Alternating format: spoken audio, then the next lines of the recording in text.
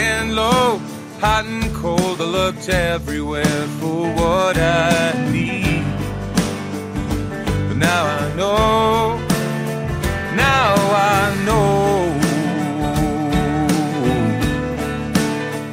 I'm going back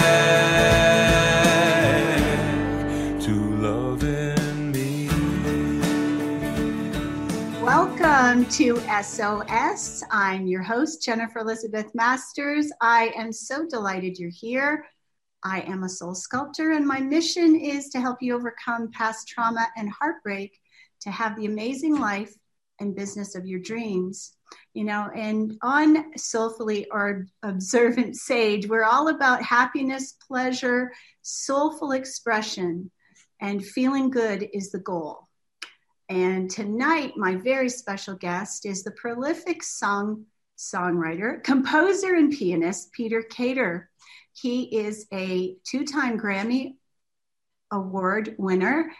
He's also a pianist, composer. He is a leading innovator of contemporary music, instrumental music for over 3 decades. I remember hearing him back in the 80s. He's received many awards and accolades for his rich and diverse music, including 14 Grammy Award nominations and 2 Grammy wins. He's released over 70 critically acclaimed recordings, has scored the music for over 100 television and film productions, including 11 on and off-Broadway dramatic plays. From solo piano, contemporary jazz ensembles to full orchestral works, his cross-genre music is heard all over the world, from the Olympics to Carnegie Hall, and he's known for his many groundbreaking collaborations with Native American flautist Carlos Nakai, Sting guitarist Dominic and sacred Chantress Snatam Kaur. And he's an avid environmentalist and humanitarian. Peter's also the proud recipient of the Environmental Leadership Award from the United Nations. And it is my great pleasure to welcome Peter Kaur. Welcome, Peter. Hey, Jennifer. How are you doing? Good to have you here. Nice to be here. Thank you. You grew up and actually were born in Germany, yes? Born in Germany, yes. And so you were there till what, 6 years old, and then moved to... I only lived there full time till I was 4, and then I used to spend my summers there, through my teenage years. And that was in Munich, was it? Yeah. How did that influence your musical career? Did it at all? You mean being born in Germany? Well,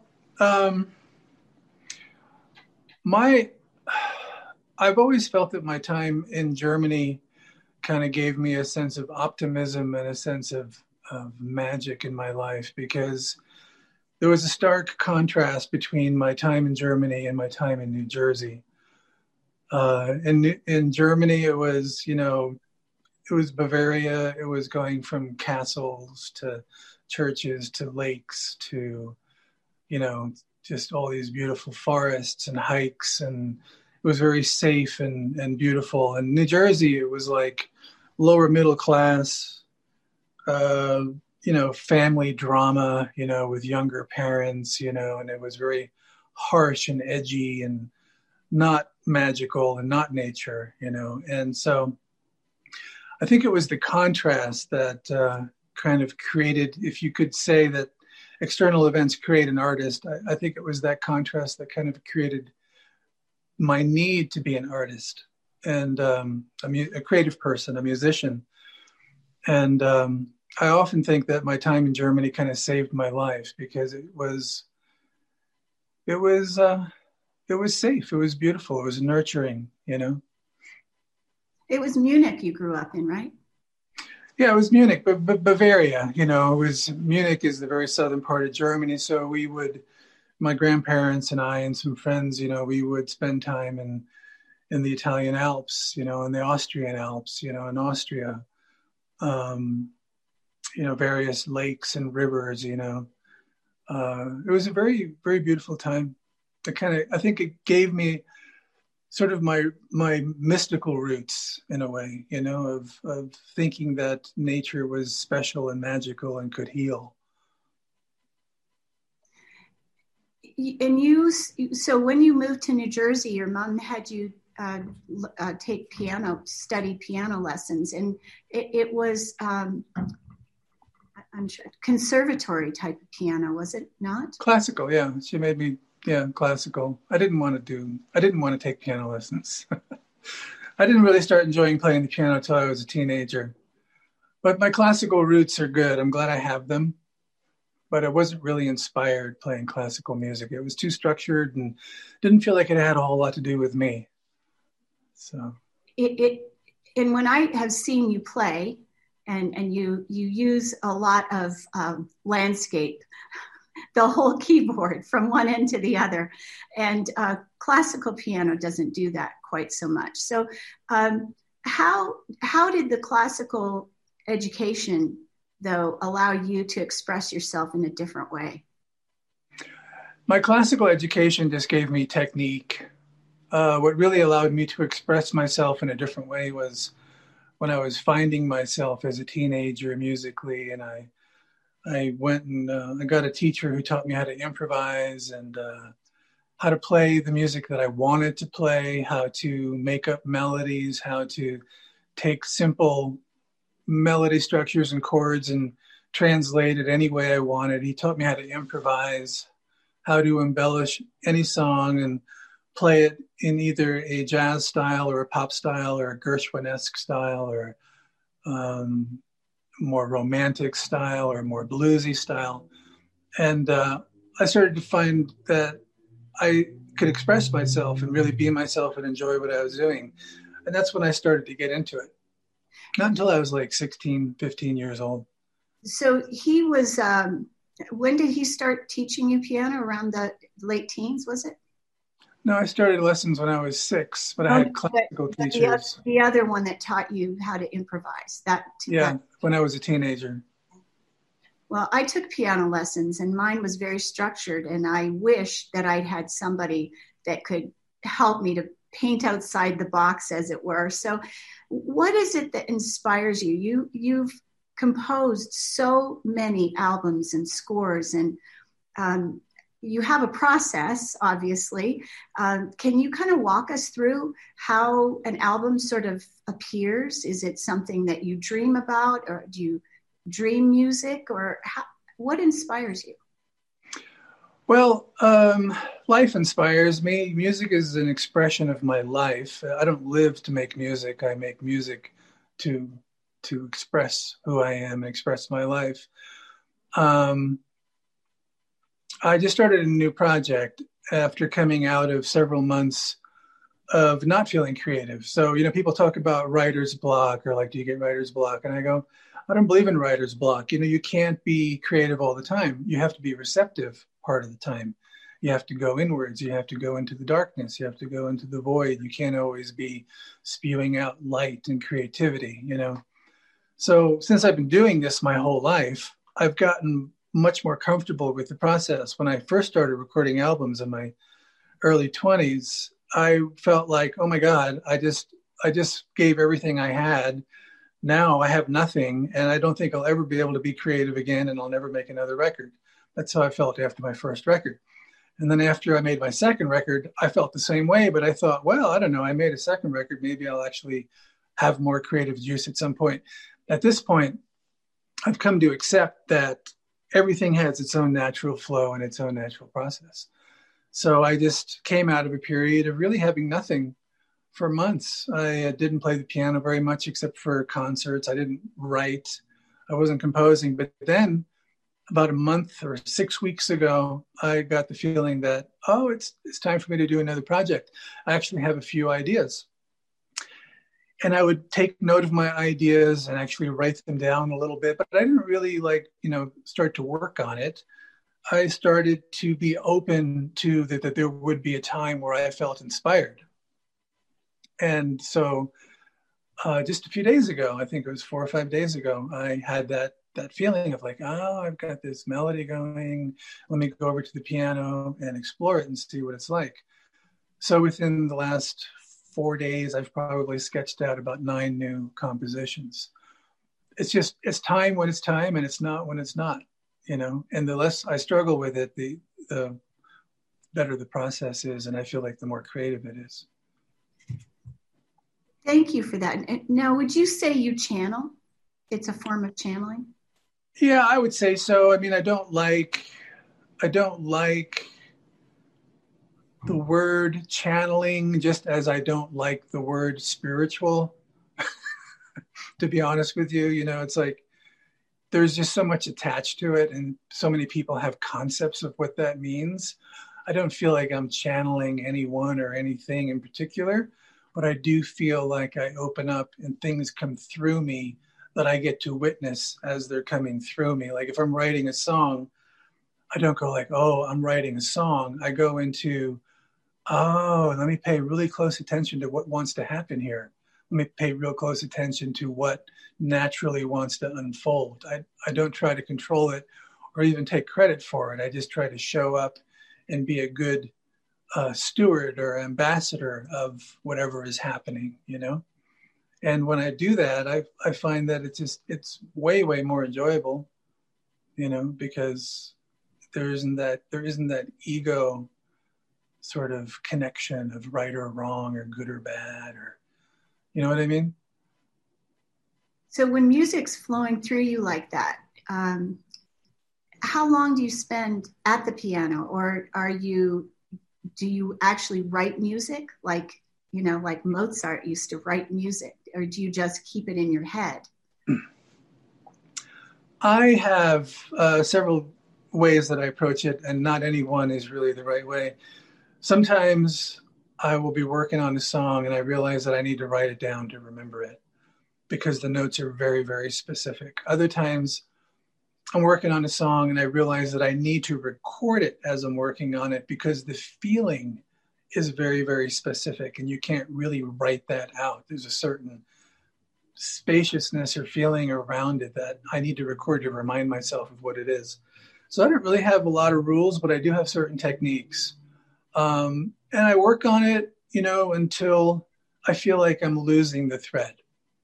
You know what I mean? It's like I'll work on it, and then when I feel like I'm starting to second guess myself, or I'm starting to have too many options of like, oh, well, I could do it this way, or I could do it that way, or I could do it that way.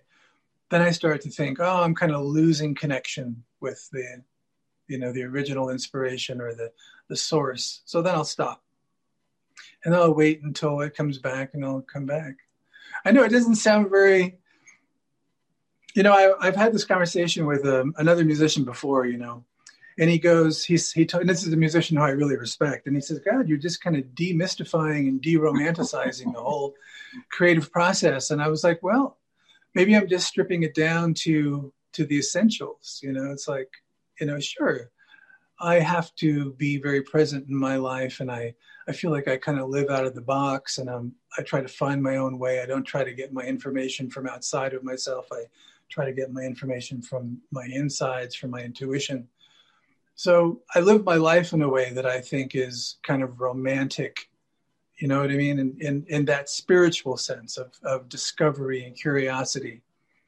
But when it comes down to working on an album, I like to keep it really pure. And if it's, if I don't feel like I'm really connected to the purity of it, I'll stop until I feel like I'm reconnected. So do you meditate then before you start to play or before you write? No, I don't. No, the playing and the writing kind of is my meditation, or my time in nature is my meditation. I do meditate from time to time, but it's not because I feel like, oh, I really should meditate. It's because I want to. I went through a period in my life in my 20s where I did meditate and chant 3-4 hours a day. And that was something that I made myself do. I would fast, I would chant, I would meditate, I'd focus, mantras, yantras, diet, whatever it was. And I was very, very disciplined and very structured. Since then, I feel like I don't want to have to work that hard for what I essentially already am. You know what I mean? Yes, I do. So that I feel like my creative process is my purest expression of my knowing. If I could apply to my life how I approach my creativity, I think my life would be more transformed. You know what I mean? I don't struggle with my creativity. I don't think I should be playing when I'm not. I don't think I should be creative when I'm not. I don't judge myself or compare myself.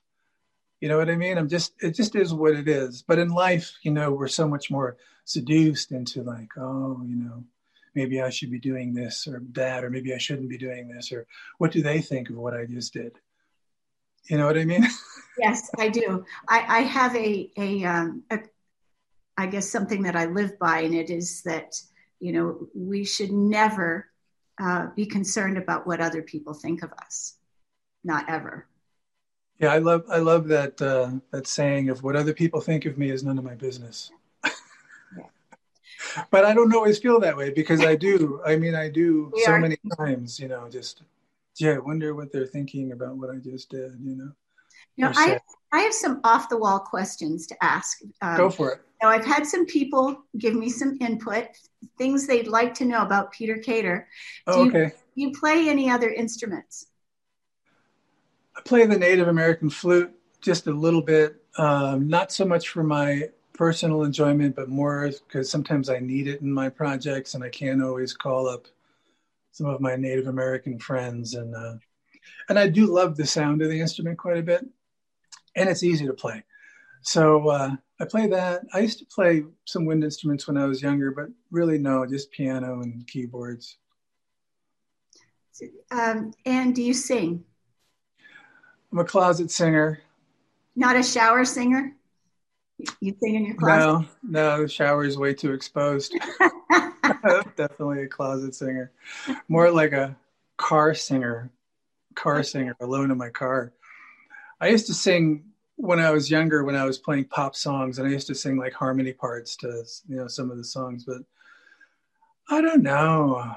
Sometimes I actually sing on my albums, but it's like rare, like 1 out of every 8 or 10 albums, I'll do some vocals, but they're much more like pads. They're not words or something that really stands out. That reminds me of the album Essence. There's quite a lot of vocals, heavy vocals in that album. Mm. It's really lovely. Do you have a favorite? Favorite album? Yes. Well, it's always the one that I'm working on. This is my best album yet, whatever it is. Well, can you even remember? Because 70 albums is a lot. I mean, if I had 70. No, I don't. Sometimes I hear music and I go, is that me? It kind of sounds like me, but I don't remember it. Well, because a lot of my albums are improvised too. So I can tell my style, obviously, when I hear it. But I have heard, this is a little egocentric, but I was at a department store once, and or some store, and I heard this piano music. This was about 15 years ago. And I heard this piano music and I thought, wow, that's pretty good. Who is that? And I was actually kind of jealous and kind of annoyed because, you know, it was really good. It was like something that I wished I would have done, you know? And then after about a minute, I realized, oh, that was me. That's kind of funny, actually. It is funny. When you play the piano, do you and the piano become one? Does the piano ever take over? Who's in charge here?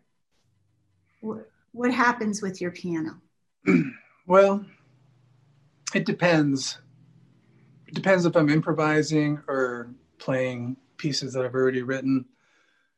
Occasionally, I will get lost. I mean, I'm always watching and observing, and I kind of know what I'm doing, you know, because I've been doing it my whole life. I mean, honestly, I've been playing the piano for a very long time. So for me to lose all perspective and go into, I have no idea what my fingers are doing and where they're going next, that doesn't happen too often, but it does happen occasionally. And I do find those moments really, really interesting because I always obviously will do something I've never done before. And I feel that sort of, that feeling of like, I don't know where I am. I was like, I don't know where I am. I don't know what I'm doing, and it's kind of scary and kind of exciting. And there is this sense of like, but it's okay. It's okay. Just trust it, So the piano is, sure, it becomes an extension of my expression, and it's a vehicle. I love the piano. I mean, I think the piano is just seriously beautiful instrument, with all those strings and the metal harp and just all the work that goes into making it. It's very complex and very beautiful, So I feel love, like legitimate love for a piano, Well, it's a moving instrument, and everything is alive and is made of energy. So why not, right? Yeah, and some instruments actually, you experience them as having a personality, or maybe even a kind of a soul. Certain instruments have a life of their own. Sometimes you'll sit down, because I play a lot of pianos that I don't know, because when traveling and stuff. Sometimes I'll sit down at a piano and I'll be like, yeah, this piano's dead. Nothing happening here, and it's a struggle to get through it. And I have to really focus on chords, key changes, technique, all that kind of stuff. Other pianos, you sit down and you go, oh, I'm looking forward to getting to know you.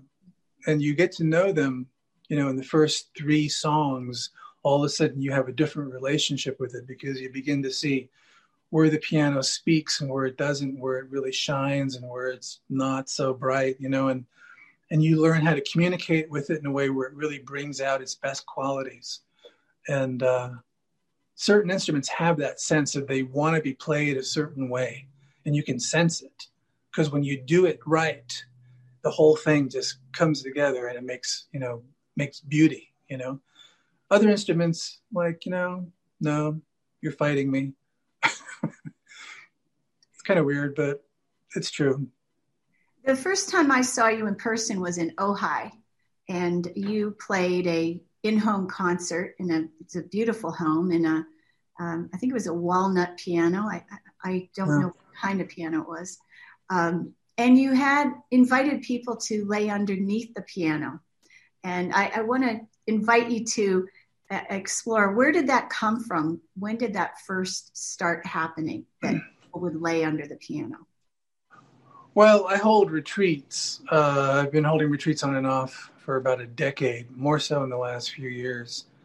And so we were in Hawaii, and I had about 20 people at a retreat, and part of the retreat was to come to my house and I would play for people.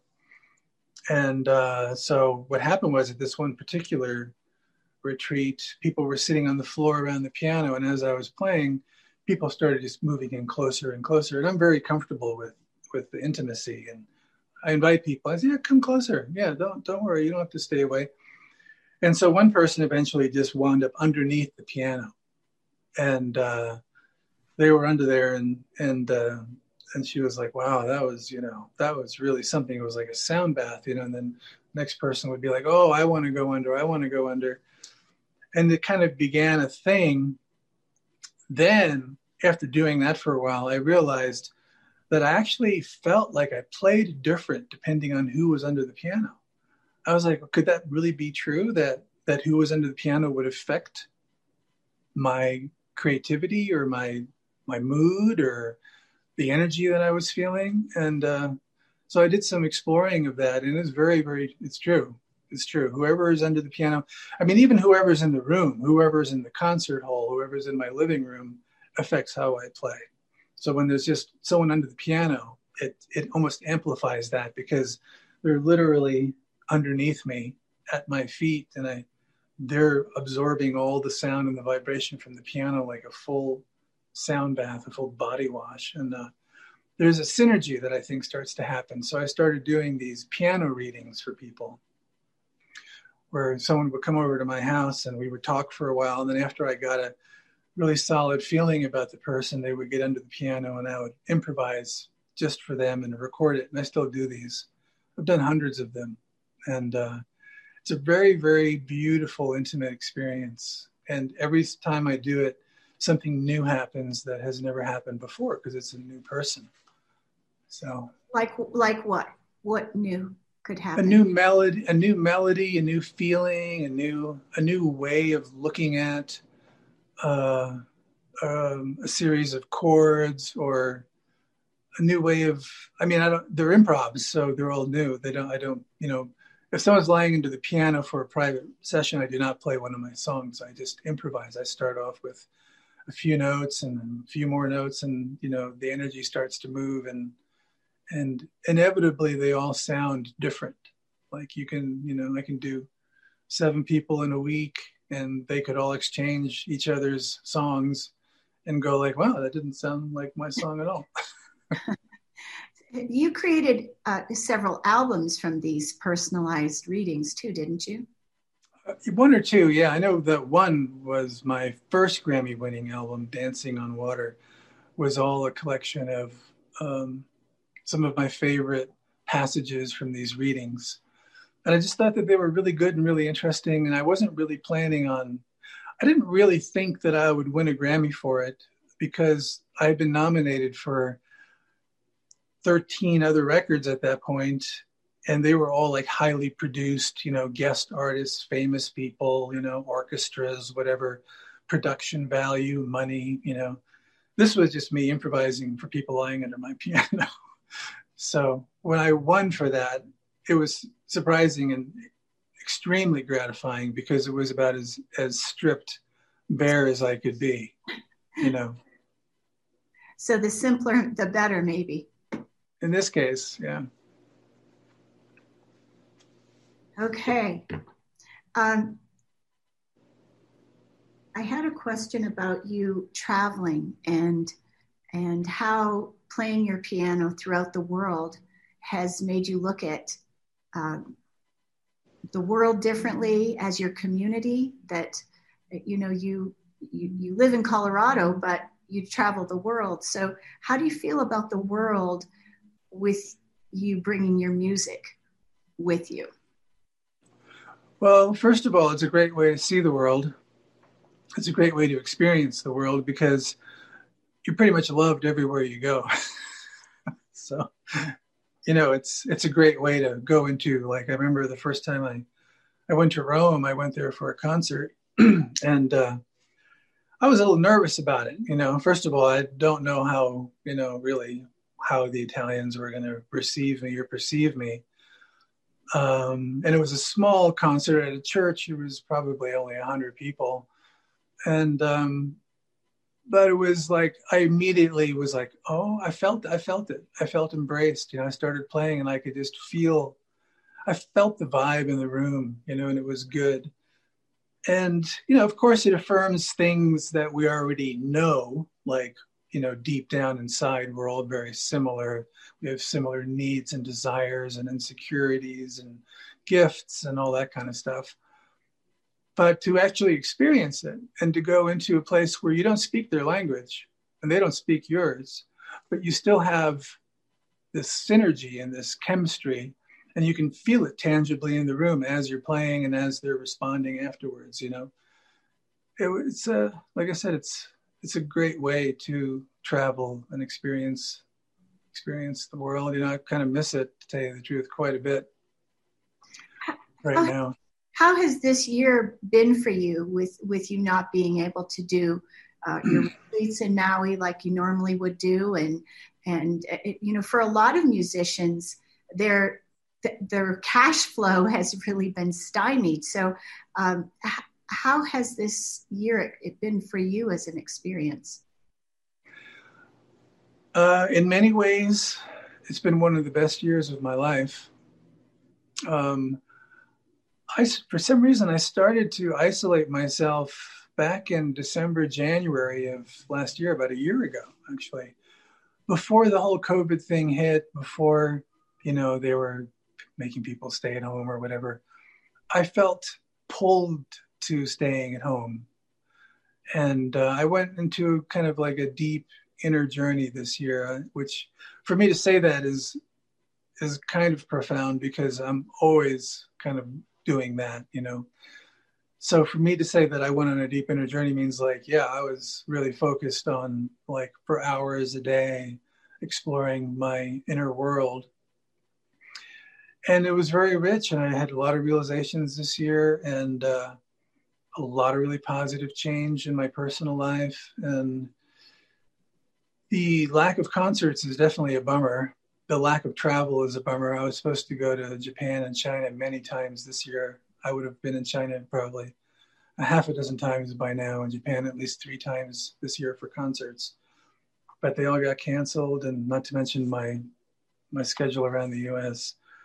So that's a bummer, but my inner world has been very rich. And I'm hoping that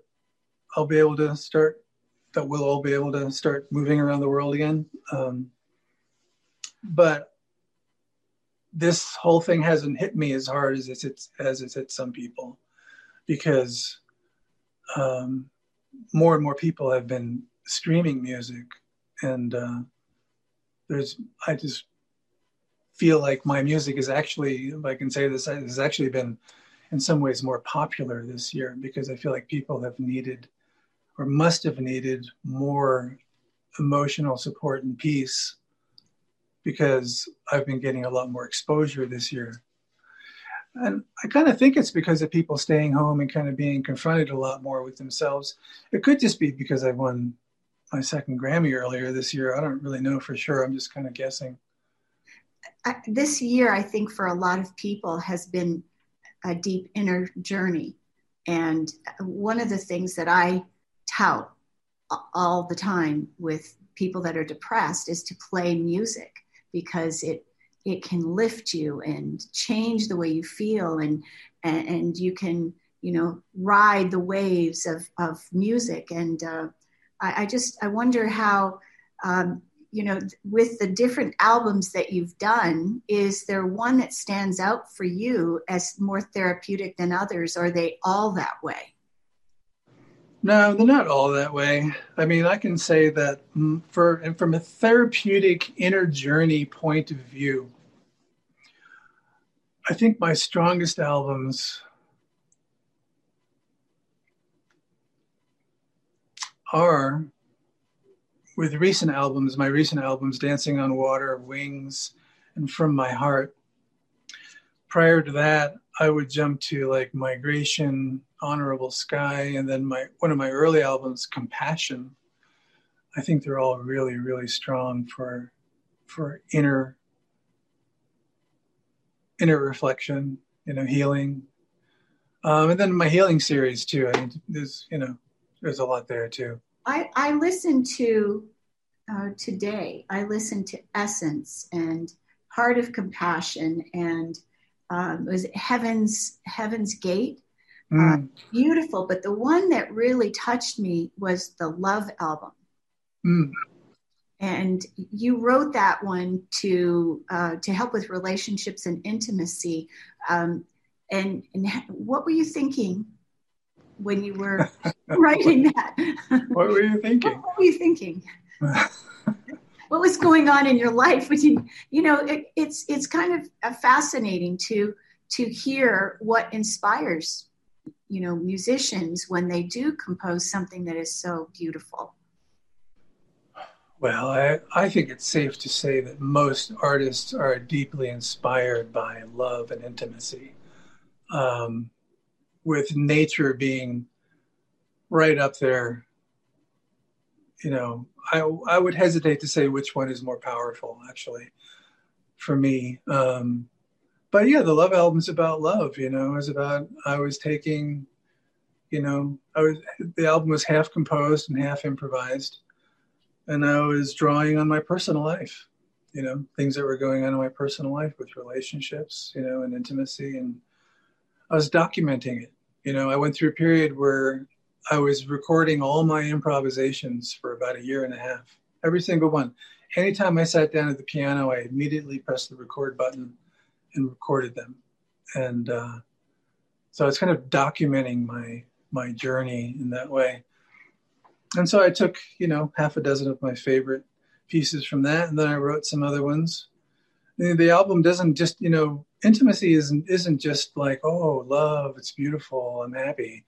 intimacy is confronting also. It's scary. Intimacy can really push our buttons more than anything, and that's why relationships require work, and because we're brushing up against parts of ourselves that we normally wouldn't touch on if we weren't interacting with someone else, and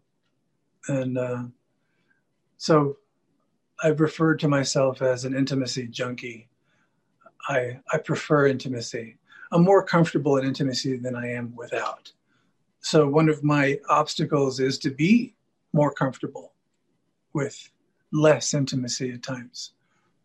I don't know if that makes any sense, but I like these retreats and workshops and the stuff that I do, the intimate home concerts and, relating on a real level with people. That's my comfort zone. Going to a superficial reception for an opening of something is my nightmare. To stand there and have casual conversation on a superficial level scares me to death. Well, because it's meaningless. Yeah, it's meaningless. But it's also a part of life, apparently. Well, it can be. It seems to be less a part of life these days. I agree. You talked a little bit about nature. Yeah. I heard that you don't like the cold, but here you are in Colorado, and you spend a lot of time in Maui and other places. So what about nature inspires you now? I know you have a series of albums that you did in Hawaii, and they're lovely and varied. Can you talk a little bit about the nature of how differently you create in different places? So what I love about nature is, again, that it doesn't second guess itself. It doesn't wonder, like, should I bury this thing? Should this leaf fall now, or maybe wait until tomorrow? Nature is the purest expression of beingness, I think, that we have. And I feel like as human beings with egos and analytical thought, we've lost a lot of that connection. I think it's our nature to be soulful, and that we find our souls in nature, because nature reminds us that really it all just is. It's all just okay. There's life, there's death, there's the seasons, there's movement, there's feeding, there's breeding, there's everything. And it does it so beautifully. The fall is beautiful. The winter is beautiful. I hesitate to say that because I don't like the cold. I actually prefer tropical, warmer climates. But, if I drop these thoughts of preferences, and you look outside and it's snowy and it's beautiful and it's clean and pristine and, spacious. Quiet. Yeah. When it snows. In nature, obviously, away from the towns and cities. So what was the second half of the question? Well, I asked you about writing music in Hawaii. I heard you say that your compositions are vastly different when you're in Boulder as opposed to Hawaii. Yeah, Hawaii is very soft and fluid and feminine, very warm and nurturing. Everything is much more, the water is soft, the breeze is soft, the leaves, on the trees are soft and round and spirally and swirly. You look out, everything is in circles. If you look in the nature in, Hawaii or tropical places, the vegetation is very circular. The clouds are very circular. The, tides and the patterns of the water and the waves is very circular. And And that affects my music. So when I'm in Hawaii, I find myself improvising like a lot. It's like I almost don't even want to write anything. I just want to flow. Here in Colorado, it's very masculine, very edgy. There's mountain peaks, the ground is hard and stony. There's cactus. Things are edgy. Dry. Dry. People are here to achieve things, to conquer things, to push their limits, to become stronger, not softer. Not softer. You know what I mean? Sure. And I feel that here. And so I've written, honestly, probably my best compositions here in Boulder, because it's also again, I hate to use the word, it's also a spiritual place for me. I've learned a lot here. I've done a lot of growing here and a lot of self-inquiry here, which I'm actually very drawn to right now. I was just in Hawaii probably a week or 10 days ago, and I felt like I wanted to come back to Boulder because I really feel drawn to working right now. I really feel drawn to doing my inner work, my outer work, to working on a project, to refining things in my life. I don't really feel very drawn right now to kind of chilling on the beach and getting lost in the sunset, which normally is my preference lately over the last 10, 20 years. But right now, I'm feeling like, there's work to be done, and I want to be engaged. So I'm feeling good about being here.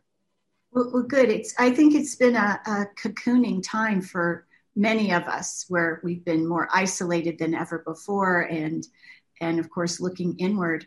I would love to invite you to play, Peter. Have you thought about what you'd like to play for us? No.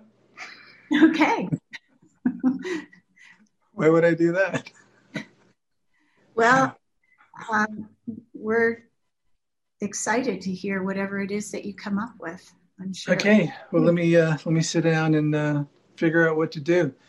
Again, the piano might sound a little distorted, on this platform, so I apologize for that.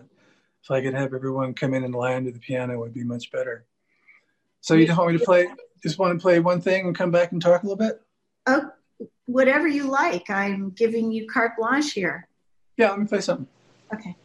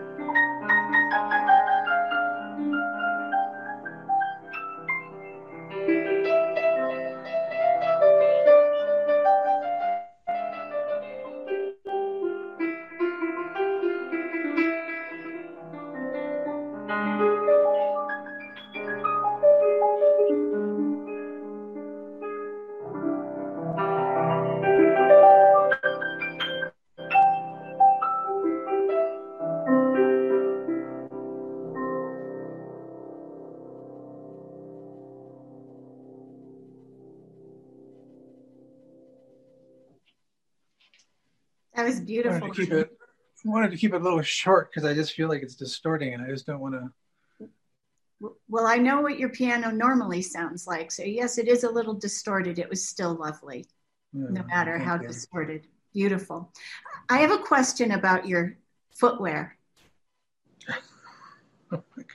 I didn't realize you could see my footwear. Well, no, I mean, I've laid under the piano before, so I know you don't wear shoes. Is that typical? Is that what you do always, or just at home? Well, I do prefer to not wear shoes in general. But if I'm at a concert hall, I'll usually wear shoes occasionally. I won't. If I'm in Hawaii and I'm doing a gig, it's sandals, and I'll usually take the sandals off, But yeah, bare feet is where it's at. Well, that's where I'm at too. Barefoot. I'm barefoot. Also, yeah, I like feeling with the earth that way. You're real grounded. Yeah. Yeah, they actually have a word for that, which I thought was funny. They have a word for everything. It's like earthing, or re-earthing, or what do they call it? It's like people say, like, well, as a therapeutic sort of like enhancement, just practice walking barefoot on the ground. Like, wow, that's really innovative.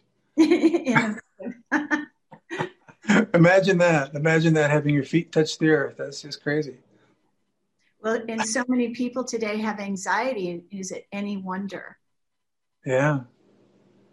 They spend so much time outdoors, and when they are outdoors, it's fully clothed and definitely not barefoot. Yeah. Go ahead. Do you have a routine that you perform before a concert? Is there, baseball players wear, the same pair of underwear, the lucky underwear, or T-shirt or something. Do you have any kind of ritual that you go through? Yeah, I mean, certainly, a half hour before a concert, I need to be by myself. And what I really love to do in that time period, in the last 10 to 15 minutes just before I come out to play, I love taking a shower. I just love it. It just feels so good. Just have that water, and just be with myself, kind of in that way, connecting with,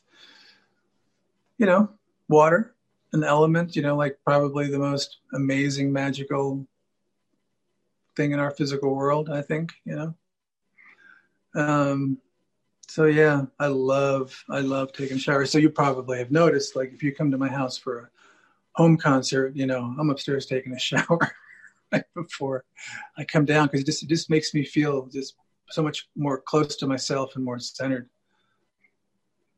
Well, that's me. An hour before I do my show, I'm in the shower. I do the same thing. I think it's a grounding thing, and we're more than 50% water. Why not? Yeah. I think that the most glorious thing I've ever experienced was an outdoor shower in Bali, and it was all stone. Amazing. Yeah. You did an album, maybe several, on elements, and you have a special. It's I don't know how to describe it. It is an arpeggio, but you do a trill, I think, on an arpeggio. I've never heard it played that way.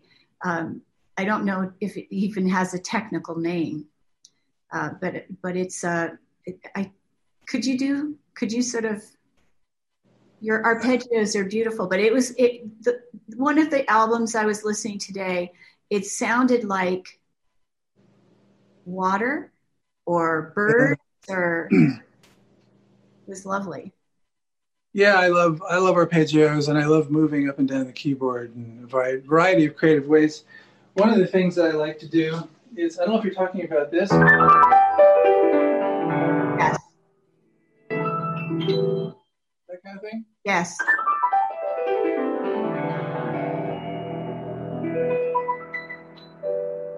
Another thing is,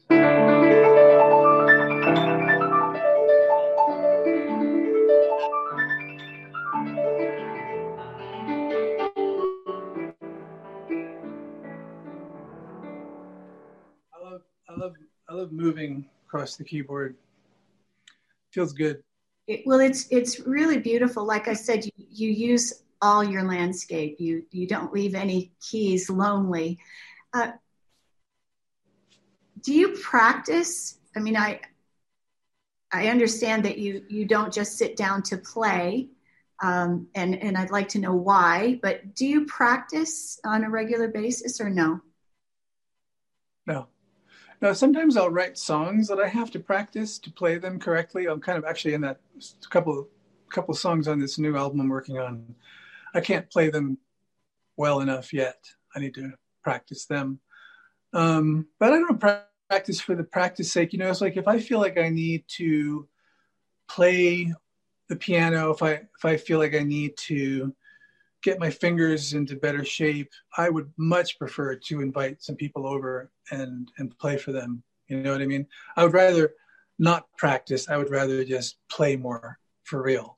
You know, practice implies a certain kind of, I don't know. Efforting. Yeah, efforting. Yeah. Whereas I'd rather just find a way to enjoy it more. Yeah. I mean, you know, I'm not one of these people that like, I'm not trying to be the best piano player around, you know. I just want to be able to express what I want to express in my music as a way of self-actualization, you know, self-expression, you know. There's plenty of piano players out there, thousands that have better chops and technique and discipline. That's not what I'm into. I don't think my technique's too bad. Well, I think the people that listen to you enjoy your music. So I would say that they agree. Your technique is excellent. If you were to look back to the young Peter, what advice would you give him? What do you wish that you knew back then that you've maybe learned today about yourself? Yeah, I would say, you know, just embrace who you are, trust yourself, trust your instincts. Don't try to be anyone else, you know, just like be yourself, just enjoy getting to know who you are. You know, I think that's the biggest game that we play with ourselves in life, you know, is that we think that we need to be somehow different than how we are. We need to feel differently than we do, you know? I think the key to most situations is just to be present where we are, for real. You know, be awake and seeing and feeling without trying to change it, because things will change on their own. Being authentically ourselves instead of trying to make somebody else happy and be something that you're not. Yeah, totally. It's pretty rich. I have one more question for you, and it's kind of off the wall. So I love rock music, and I sing in my car, and but on a regular basis, what do you listen to when you're at home? That's just it. I really enjoy listening to music, but I enjoy it more when other people put it on. I lately do not have the inclination at all to put on anything. I'm totally fine with silence. Silence. Yeah, but when other people have a playlist, I really like it. Like I've been getting a new tattoo in my arm, and the guy that I see for the tattoo, he's got this great playlist of music that I don't know any of the songs. I don't know any of them. And I just love going there to listen to his world of music. It's so interesting.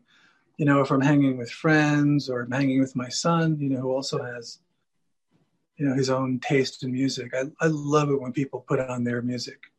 And it's everything. It's rock, it's Latin, it's, you know, some hip hop, you know, it's alternative rock, it's pop, you know. I mean, I love everything from Andrea Bocelli through The Strokes, Yeah. Is your son musical? He plays guitar, yeah. Yeah, he's got the thing. He's got that thing if he wants it. That's a beautiful thing to have that passed down. Yeah, if he wants it. I mean, it's not an easy road. You know, I tend to discourage him a little bit. It's like, if you think a path of music is going to answer all your problems, it's not going to happen. You know. We see a lot of people going to LA to make it big and finding that it's not easy to do so. Oh no, it's not. Yeah, very difficult. Not at all. Yeah, I feel like I've been lucky to, not that I've, achieved any great success or any fame or wealth. I've just been lucky that I've been able to, have my music carry me through my life. It's been my, whatever, I don't even know what I would call it. I can't call it a job. It's been my path. Your passion. Yeah, my passion and my path all in one, and my income. I have one more question for you, Peter. You keep saying that. Yeah, well, just one more. When you were on the road and playing in bars and I don't know where else you played, but you street corners, wherever you could, what was life like that at that time for you? You mean in the early years? Yes. When I was just kind of hitchhiking around the country, playing in bars and clubs? Right. Well, it's funny because, it's that classic line of like, freedom is just meaning you've got nothing left to lose. I had nothing. I literally had all my belongings in my backpack, and it was like 3 big fat music books and a change of clothes and a sleeping bag. And in some ways it was very exposed and scary. And in other ways it was very like, well, what's the worst thing that could happen? And it was back in the days when you could get away with hitchhiking around the country. It was the late 70s still, it was like 1977. And, I got into some hairy, uncomfortable situations, but basically you could still do it, and, I just find myself sleeping here, sleeping there, finding a restaurant or bar, and seeing if they had a piano and going in and auditioning, playing for a week, saving a little money, then going on somewhere else. And it was a very rich time, very rich. I don't know if I'd want to do it again, to be honest with you, but at that time in my life, it was great. It was like, the university of life. The people that I knew were going to college at that time, and I was just throwing myself into the world. It was good. The vagabond pianist. Yeah. And I didn't really do it like, it wasn't like, oh yeah, let me explore this creative path on the road. It was just kind of more like, what else am I going to do? I was in New Jersey. I didn't want to be there, and there wasn't any family for me to stay with at that point. And I just wanted out. I just wanted something different. And I had no money. And there I was. I had my music. Necessity, the mother of invention. Yeah. Yeah. Would you like to take us away with a tune? And I think that we are so grateful for you sharing your art and your joy with us and telling us a little bit about your process. It's been a pleasure getting to know you. Thanks. It's been really nice talking with you too. Yeah, I'll play a little vignette, a little short little exit piece. All right. Okay. Thank you. And I'm just, before you start, I would like to just share to our listeners that music will help open your heart and touches your soul. And you can certainly get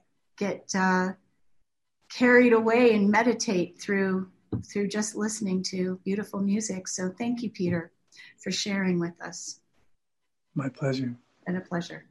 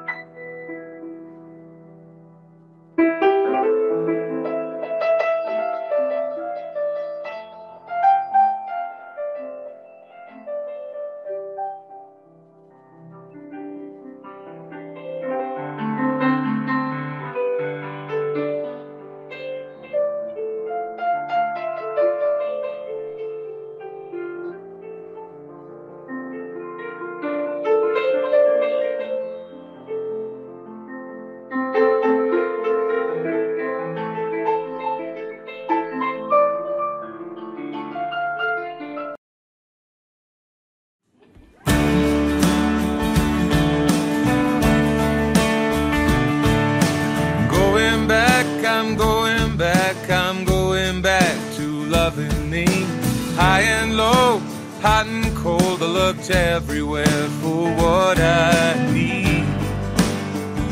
But now I know,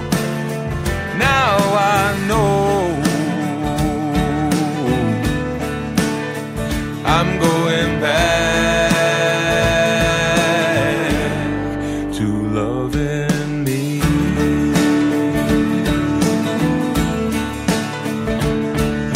And through the pain, the fire it made, I wouldn't change a single thing. Found a way to make it work, stronger for the road that hurt. But now I know,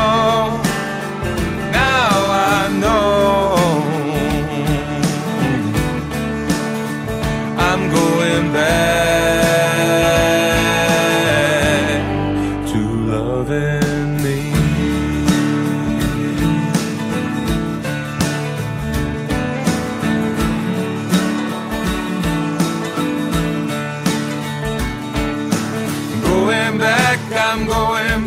I'm going back to loving me. High and low, hot and cold, I looked everywhere for what I need. But now I know,